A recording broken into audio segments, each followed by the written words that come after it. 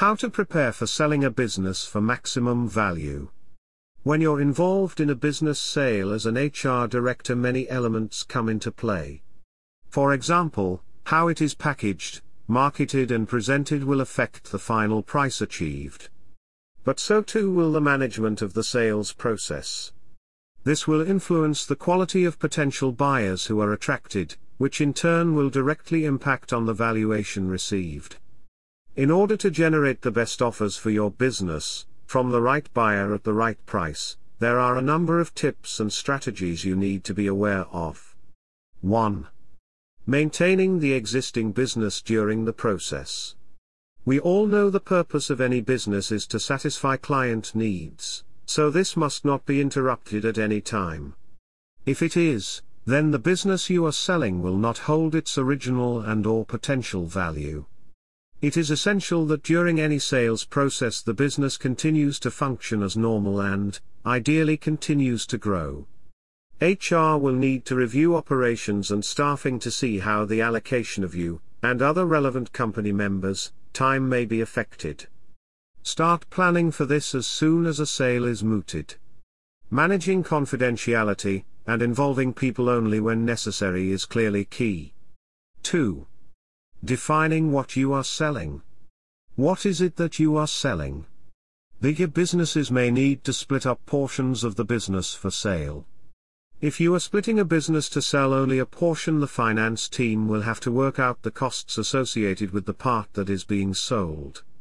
Put in place costs for required external services, for example, those the company may currently source internally, but will no longer be able to do so after the split and sale. These budgeted costs need to hold up to third-party scrutiny and must be in line with current market prices. 3. What price can be achieved? What price can you realistically expect? If you are a listed company, you need to look at the listed market valuations and sales. If you are a private company, look at the sale prices from the last 2 to 3 years to form a benchmark price for your company type, scale and size. You might want to engage an external advisor, who may have better knowledge and access to this information. 4. Preparation for sale. If the business is an SME, you will need to identify shareholders' expenses that are charged to the business and other one-off expenses that may have been charged to the profit and loss account. These figures may need to be added back to the P&L to establish the recurring profitability of the business. Buyers like to see consistent trends, and therefore a sale may need to be managed over a 2 to 3 year period, taking into account the industry, the market, managing sales and achieving a targeted growth curve. 5. Vendor due diligence. It's a good idea to get external legal and accounting companies to do due diligence on your company, so you know what may come up when a potential acquirer looks at your records. This kind of work is commissioned by you, and the term of references are such that they can be handed over to a potential purchaser at the right time during the sales process. The genius of this is that it highlights issues that you may not have been aware of so that you can manage them in advance. Being forewarned means there will be no nasty surprises which could lead to price reduction. This situation can be avoided if time is taken to dig deep before the sales process commenced. Checking your own business sale fitness before any due diligence from potential buyers is particularly important in the SME environment. This is because accountants often finalize accounts without clearly explaining what the adjustments at year-end are for and what their impact has been. 6. Taxation. It is imperative that you understand the impact of any sale on your business-owned tax position, be that corporate and/or personal tax. Depending on the shareholders involved, it may be possible to shape the consideration to enable the tax payable to be minimized legitimately. 7. Warranties and indemnities.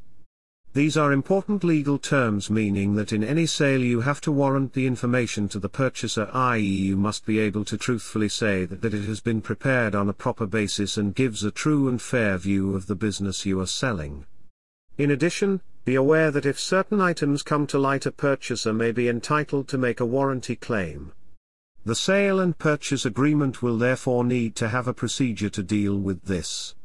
You will also need to give various indemnities on the taxation position of the company, i.e. guaranteeing that the position of the company is as you say it is. Should any issues come to light, then again there will need to be a procedure to deal with this, including a notification process if you need to make any payments as a result. 8. Completion arrangements. Ensure you fully understand the completion statements. These deal with the cash and other assets within the business and lay out what happens when the sale is completed. By being fully aware of these, you can ensure that everything is in good order on completion. 9. Project management. There is an awful lot of information that needs to be prepared for a sale. Depending on company size and resources, you may not be able to handle it on your own. A project team will need to be created with a project manager assembling all the data and information that the advisors will require. This is a worthwhile investment of time and money, as this will make the deal process more efficient, identify any issues that need to be worked on or that may require careful consideration on how best to present them to potential buyers. In addition, seconding staff onto a project team can be a useful professional development opportunity. 10. Information memorandum. As part of any sale, an information memorandum will need to be prepared.